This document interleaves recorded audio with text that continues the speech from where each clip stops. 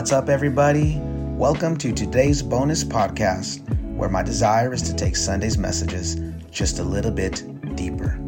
As always, we hope this helps you and that this blesses you. If it does, please be sure to share this message with someone.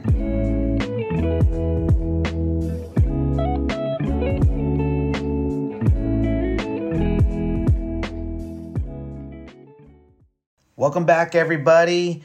I hope you're having a good day as you are catching up with today's episode of Deeper. We are in a series called Open Door, and our messages thus far have been speaking about the idea that God is going to bring new opportunities to our church, to our members in 2024. When you do a message series like this, the tone of the messages are just, they're upbeat, they're up-tempo. One's excited about new opportunities. And then when I hit the message title and I let everyone know that we're talking about disappointment, kind of feels off-brand. It kind of feels like it's not in sync with the other things that we've talked about in our series so far. And yet, it was abundantly clear to me in my preparation that this is where I felt the Lord leading me for this Sunday, dealing with the topic of disappointment. We were in 2 Kings 4, and we were unpacking the story of Elisha and the Shunammite woman. It's an incredible story, and it has been tackled through so many different angles, but the angle that I really leaned in on was the angle that this woman had been dealing with the fact that her and her husband could not have a son, and that was her place of disappointment. Disappointment all stems from the same root. When we deal with disappointment, it all comes from the same root cause, which is we expected more than what we received. It's unmet expectation. It's expecting more than what we received. This woman expected to have a child. Maybe this woman expected to have lots of children. And when we catch up to her in the scriptures, she hasn't had one. It's just her and her husband, and they had enough room in their house that they could even house the prophet Elisha. You know, when I think about the topic of disappointment, again, I want to really hone in on expectation. I think that the American brand of Christianity does a great disservice in the area of expectations.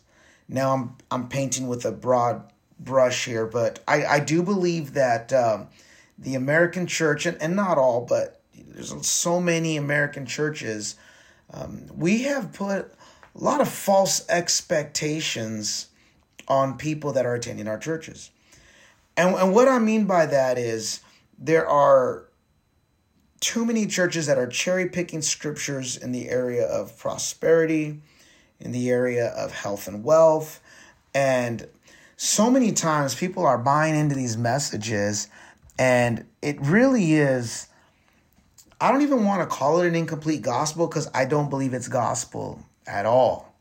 We've flooded our pulpits in the church with these thoughts that once you give your life to Jesus, he's going to take care of all of these areas in your life. It's just inconsistent with the narrative of the Bible.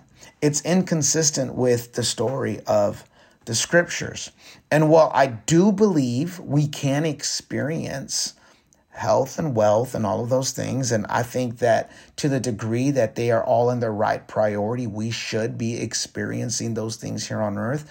To identify those things as the evidence of God's approval, favor, or blessing does a great disservice to our church. As a matter of fact, I think that those sort of messages would set up our congregants for disappointment. I've tried to level those conversations off in the church. I'm not going to act as though I have got it all figured out, but I will say this, those of you that are listening right now. Health, wealth, prosperity, none of that is a sign of God's approval and favor on your life. I would argue that every single disciple, with the exception of the one who sold his soul, Judas, had the favor and the calling and of God on their lives, and yet they all died as martyrs. We wouldn't assimilate a martyr's death to a seal of God's approval and blessing, and yet that was what met them. We see that the early church dealt with persecution. We see that the current church, depending on where you live on this planet, continues to deal with persecution. So your well-being, your persecution, your health, and your wealth is not a sign of God's favor. We have to be careful that we don't make those sort of statements. Now, we can contextualize the gospel, and we have to contextualize the gospel for where we are at, and we endeavor to do that all the time. But we also must be keenly aware of the fact that we will have disappointment when our expectations are not where they should be. And so I really felt that on Sunday we had to deal with people needing to overcome disappointment. They needed to overcome the fact that their expectations weren't met. And I really believe that there were moments where God was healing people right in our service as they had expectations for more and they weren't met. And God was working to heal them. God was working to deal with the pain, and God was working to deal with the issues. Could that all be resolved in an altar call? Maybe. Should those dealing with deeper pain and trauma, I said that some of the expectations that weren't met could have been abuse that happened to us. That was an expectation for a loving parent. But if you then had an abusive parent, there's going to be disappointment due to that parent. Is that all going to be fixed through an altar call? Maybe. God can do that. But I also think it'd be wise to seek out counsel, that it would be wise to seek out therapy. And so I think that, my hope was that people would see that we as followers of Christ are still going to deal with disappointment. But in spite of our disappointment, God calls us into deeper relationship with him. In spite of our disappointment, in spite of the hurt, in spite of the trauma, in spite of the pain, he is beckoning us into a deeper relationship with him. And oftentimes it is our disappointment that stands in the way. Our Heavenly Father wants to take and use our lives, but if we cannot overcome the pain of the disappointment that we are feeling, we'll never allow ourselves to see God's full plan evidenced in our lives. And so that's where I was really hoping we'd be moved to on Sunday. And if you're just listening in, and if you don't track with us, if you go to another church and you're just listening to our messages on Sunday, I want you to hear me well if you're now tuned into this deeper podcast.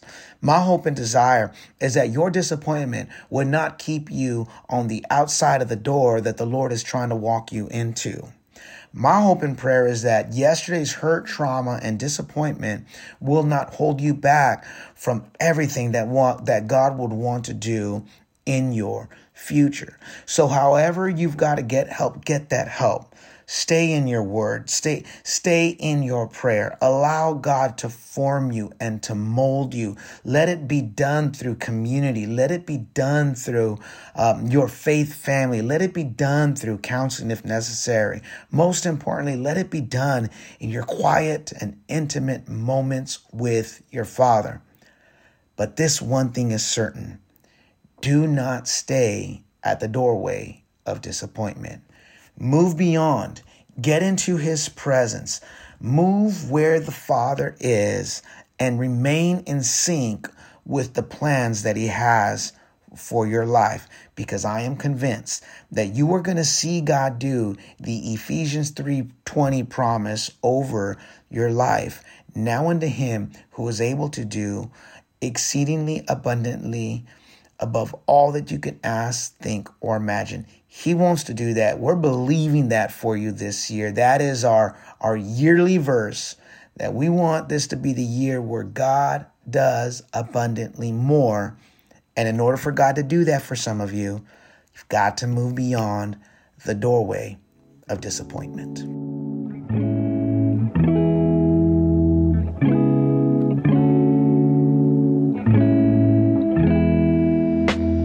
Well, hey, listen, that's all I have for you today. I hope that this has been helpful, and I hope that this has taken you a little bit deeper. As always, we'd love to hear from you. Send us comments, questions, or feedback to info@lighthousechurchnc.org. So until next time, You take care.